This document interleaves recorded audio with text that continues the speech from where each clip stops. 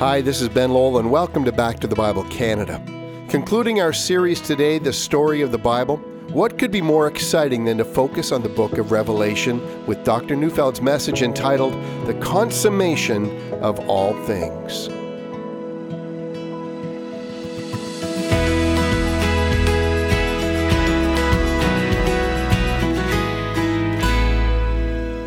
In some ways, if the book of Revelation were not in our Bible, the Bible's plotline would remain remarkably the same as it is. See, the Bible is filled with references to the consummation of all things, and the New Testament is filled with references to the second coming of Jesus. Consider, for instance, Daniel 12, verse 2. And many of those who sleep in the dust of the earth shall awake, some to everlasting life, and some to shame and everlasting contempt. There we have the consummation of all things. Or consider the words of Isaiah 66, verses 17 to 19. For behold, I create a new heavens and a new earth, and the former things shall not be remembered or come to mind.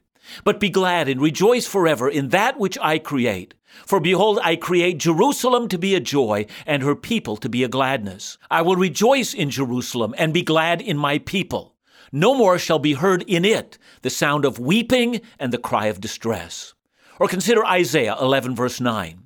They shall not hurt or destroy in all my holy mountain, for the earth shall be full of the knowledge of the Lord as the water covers the sea. And so the Old Testament is filled with references. The purposes for which God created the world will be realized through the King who will reign and in the city of Jerusalem. Now, in the New Testament, that King is revealed, and he is Jesus. And as we have seen in a twist in the plot line, Jesus brings in the kingdom in a two-step process. First, he brings the kingdom in with grace, promising a period of blessing to all who might come to him. The new has come, but the old remains for a while. And still, Jesus promises everything the Old Testament hoped for. There will be an end of the age and a consummation of all things. In essence, I've already made the point that the entire New Testament celebrates that the kingdom has already arrived, and yet it still awaits its final consummation. Consider, for instance, Jesus' words in John 5:24. Truly, truly, I say to you, whoever hears my word and believes him who sent me has eternal life. He does not come into judgment, but has passed from death to life. Now, I hope you heard that. As soon as you believe in Jesus and enter into his kingdom, the transfer has been made from death to life. You've entered into the great end-time realm. The kingdom is yours. In Galatians 1 verse 4, Paul states that Christ has already delivered us from this present evil age according to the will of the Father. And yet, Christ taught us to pray, your kingdom come, with a deep sense of longing. And even though 2 Corinthians 5:17 teaches us that when anyone is in Christ, the old has passed away and the new has come, we also know that in the very next chapter of that book, Paul speaks of endurance and afflictions in this present evil age. Both of these realities are a part and parcel of the central message of the New Testament. I agree with Fred Zaspel that a great many of the errors we make when we talk about the end times come from one of two extremes. On the one hand, one extreme is what he calls over-literalized eschatology. That means we see all of the promises of the future as being yet in the future. Promises of a new heart, the promise of deliverance from evil. I could go on and on. So whenever I'm asked if I believe that we're living in the end times, my answer is, well, of course we are. Ever since the Holy Spirit has been poured out onto us at Pentecost, we are in the end times, and more, we are living in the kingdom, having already passed from death to life. But on the other hand, the opposite extreme of over-literalized eschatology is what Zaspel calls over-realized eschatology. That means that for some, all the future promises, those of healing and deliverance from enemies and from victory over sin and death, well, they're all right now. If I could add my own footnote to this thought, I've often been in conflict with believers who tell me I was once a sinner, but now I'm saved by grace, as if sin had already been completely vanquished entirely from their lives. So how do we say this? Well, right now, anyone who believes has already received a new heart and has entered into the kingdom, and the old era has already passed away.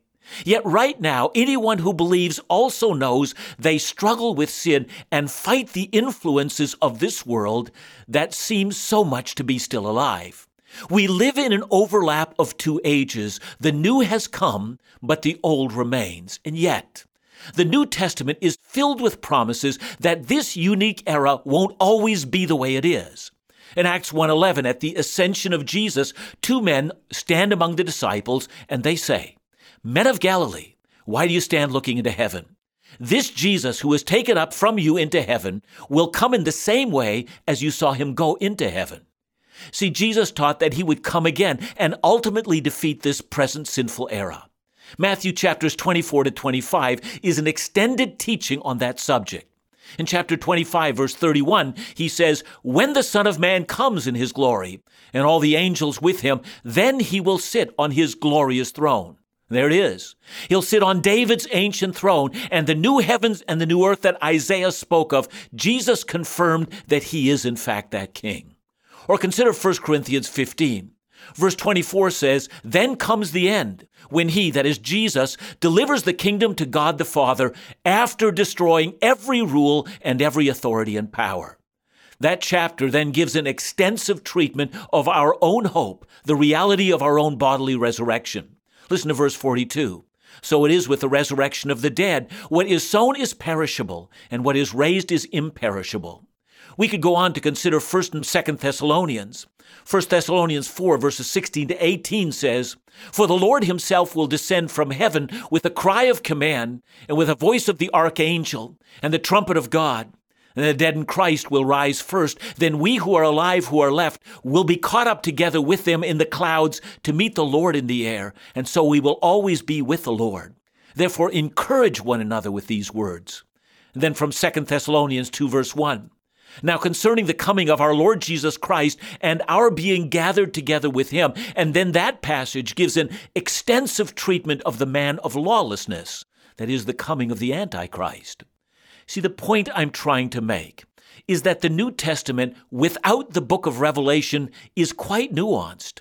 On the one hand, according to the book of Colossians, we are already raised and seated with Christ. And yet, on the other hand, we await the second coming of Christ when we will be raised and seated with Christ. Both statements are true, and both statements are fully explained. The kingdom has come, and we await its final consummation and the fulfillment of all the promises of the Old Testament. In many ways, if the book of Revelation were not in our Bible, we would still get the entire storyline of the whole Bible. God will reign over this whole earth, and his subjects will reign with him under the leadership of his appointed Christ, who will reconcile all things to the Father. The story, as it were, has been told by the time we read the end of the book of Jude. But in truth, the story has not been summed up properly until we come to the book of Revelation. See, Revelation is an amazing book filled with allusions from the Old Testament, and it skillfully weaves these stories together into the revelation of Jesus, and it helps us to do three things. It tells us how we are to live in the present hour. Second, it tells us to live with expectation, for our Lord is indeed returning. And third, in this one book, in case we missed it, it weaves together the grand narrative of the whole Bible and helps us to say, yes, that's the grand story from front to back. So where do we begin? I think we begin by simply noticing what is expressed at the very beginning of the last book of our Bible.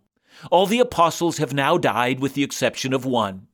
He was the youngest of the apostolic team, and his name was John. He has been exiled on a small island just off the coast of what is now Turkey. The Roman Emperor Domitian insisted on being called Lord and God, and would soon unleash horrible persecution against the infant church of Jesus Christ.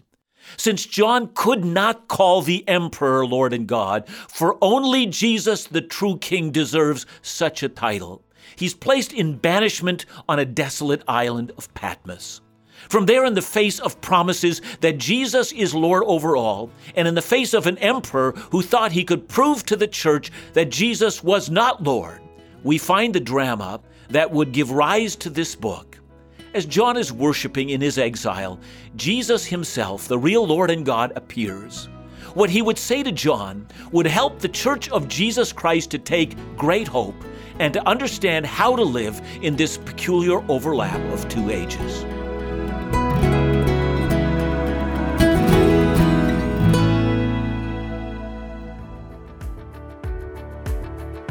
Following Christ involves offering Him everything. Therefore, it naturally follows that following Christ includes our money and our resources. Well, this month we're excited to offer you Dr. John Neufeld's entire CD series, God and Money, as our free Bible teaching resource, and all you need to do is ask. In this 5-message series, Dr. Neufeld describes the advantages of money, its inherent dangers, and how we should manage our money based on an understanding of what the Bible actually teaches. Break down some of the myths and open up your heart and mind as you listen to this important series, God and Money. Ask for your free copy today. All you need to do is visit backtothebible.ca or call us at 1-800-663-2425.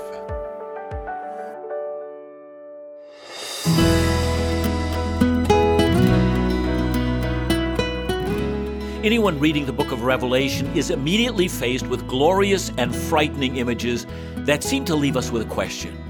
How should we understand this book?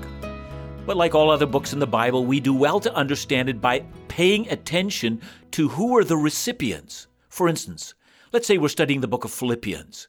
Before we dive right in and apply it, most of us have already been taught that the first step is to understand who the book was written to, what it would have meant to them, and then after that, we're in a position to apply the book to our own lives. I mean, almost everyone who has been taught to do responsible Bible study understands that process. In that sense, the book of Revelation is no different. The book begins by explaining how this writing came about. John is in exile on Patmos. Jesus visits him in all his glory and announces that he's coming again and that every eye will see him. While the righteous will rejoice, the wicked will wail on account of him.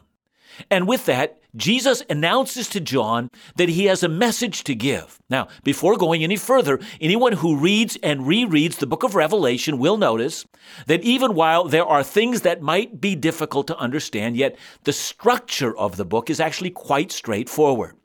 What we actually find in Revelation is a series of 4 sevens. There are letters to 7 churches, then there are 7 seals, then 7 trumpets, and then 7 bowls. These 4 series of 7s are interrupted by several interludes.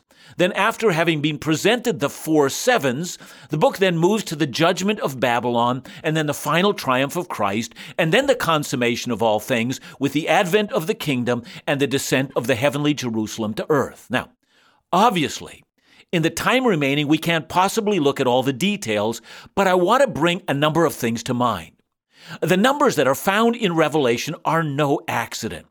The number 4 is often thought by Bible students to speak of creation, and therefore, since the book can easily be divided into 4 visions that John saw, one might say that the entire book is intended to review for us the movement from God's original creation to his new creation. And the number 7, a number that's also prominent in the book. Throughout the Bible, 7s are found everywhere. God creates the world in 6 days, and he rests on the 7th, and hence 7 is the number of his completed work. Now keep the idea of 4 representing God's creative work and 7 representing God's completed work. Keep both of those ideas together. Now we then notice that after the introduction, we are introduced to the recipients of the book. The book is addressed to 7 churches in Asia, or in our terms, 7 churches in the nation of Turkey today. Anyone who gets out a map to discover where those churches actually were will find that they existed in a kind of a circle. So if you were to carry the book of Revelation to the 7 churches that are addressed, you would naturally follow a trade route that would start in Ephesus, then go up to Smyrna, Pergamum, Thyatira, Sardis, Philadelphia, and lastly Laodicea, and then realize that you have gone in a large circle, you have traveled geographically. So let's understand at the outset that these were real historical churches. If we just consider the first one, that of Ephesus, we might remember that in Acts 19, Paul's ministry there, along with the description of the temple of Artemis in that city, and a silversmith who made idols by the name of Demetrius, and the riot he inspired against Paul and his missionary team. We remember Paul's letter to the Ephesians. We remember that later Paul sent Timothy to Ephesus to correct false teachers that were among the elders, and so forth. That's why the idea that these 7 churches represent 7 eras of church history, well, that's just wrong. These are not 7 symbolic churches. They are 7 real churches in real cities with real people and leaders, and churches who would have had the book of Revelations read to them. Now, many Bible teachers have wondered why only these 7 churches were addressed and not more, and here I think the answer has to do with the number 7. Since 7 is a symbolic number that represents God's completed work, the words that Christ spoke to these 7 churches should not just be taken to heart by those 7 churches, but they should be taken to heart by all churches for their triumphs and failures, and the places where Christ commends them and the places where he condemns them are exemplary of his dealings with all his churches. Now, these 7 churches were in a fight for their lives. The Roman Emperor Domitian had declared himself to be the Son of God, and he demanded that all his citizens refer to him as Lord and God. And so these churches had to strengthen themselves and listen to the real Lord and God as he gave commands to each. And then we come to Revelation 4, and there the scene changes. John says he looked and saw a door standing open in heaven. It's not a reference to the rapture, for no such event is indicated in the text. Rather, John is being invited to change his perspective from the struggle of these 7 churches to the sovereignty and majesty of God. John is taken to the very throne room of God, and some of the images there sound so much like some of the images read throughout the Old Testament. For instance, the 4 living creatures are very similar to the visions that are seen by both Isaiah and Ezekiel. And then in chapter 5, all the splendor of heaven now concentrates on one scroll. The scroll is rolled up with 7 seals, and again, we find images from the Old Testament, from Isaiah 29 and Daniel chapter 12. But that being put aside, one thing seems clear. The scroll contains the consummation of all God's plans since the creation, both for judgment and redemption. The scroll is the outworking of God's plans for the world. But who can break the seals and open the scroll, or who can ultimately reveal what God is up to, and who can execute the plans of God? And then John sees the Lion of the tribe of Judah, which is a reference to David's kingly office. And he is told the root of David has conquered. And again, the reference is to the royal line that Isaiah describes. And then as John looks for the lion, he sees a lamb that has been slaughtered.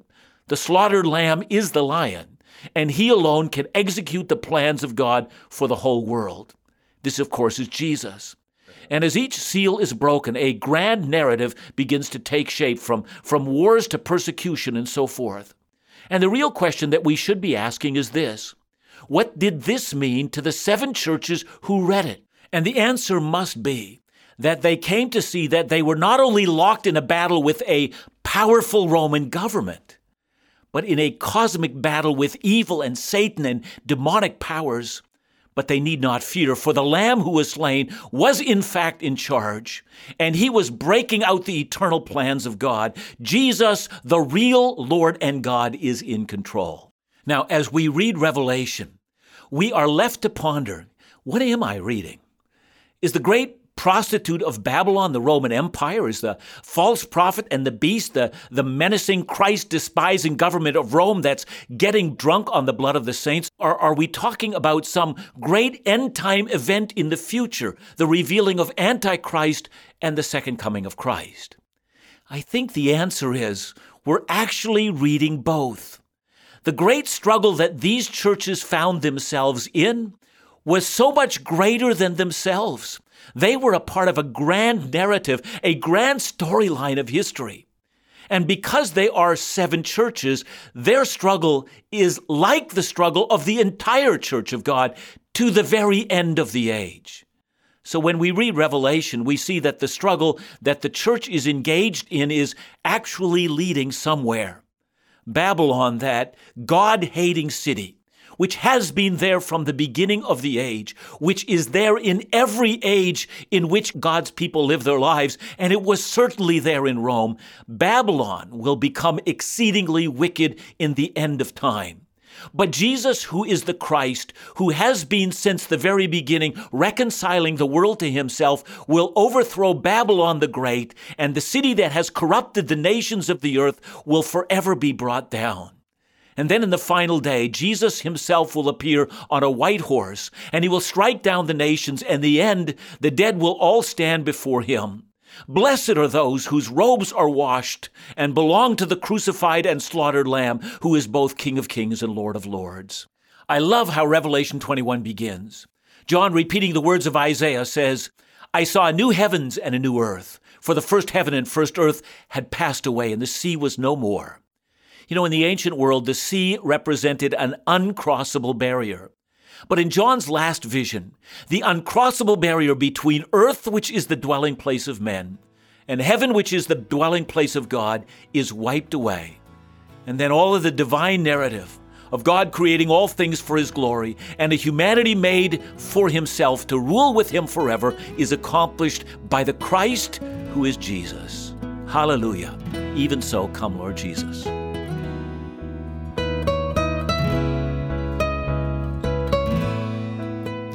John, the whole book of Revelation in one message. That's pretty impressive. What do you think it is that we don't hear many messages from the pulpit on the book of Revelation? What is it that holds us back from doing that, or pastors back from doing that?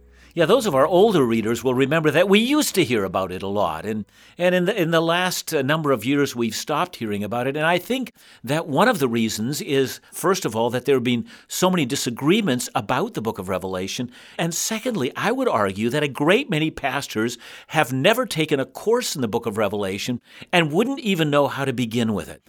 But I am convinced that the more time that we spend in it, the more encouraged we will be, because there's something that book does in drawing together the entire biblical revelation and placing Christ at the center and at the head of everything that we read that should so encourage us to study it more, not less. That's fantastic. Back to the Bible Canada, leading you forward in your walk with Jesus every day.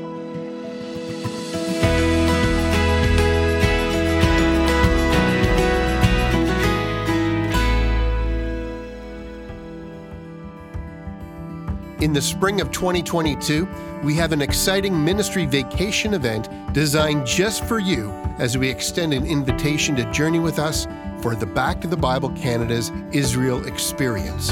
Travel to the Holy Land and experience many of the locations where Jesus, Paul, David, and so many others walked. Visit the Jordan River, the Garden of Gethsemane, Capernaum, and David's royal palace. Visit the Garden Tomb and sail the Sea of Galilee as we worship together. Enjoy on-location Bible teaching with Dr. Neufeld and be encouraged and share in the laughter with Laugh Again's Phil Calloway. Experience all Israel has to offer with an intimate group of Christian friends. Don't miss this wonderful limited registration opportunity to visit the Holy Land and be inspired and refreshed in your walk with Jesus. For more information, visit backtothebible.ca or call us at 1-800-663-2425.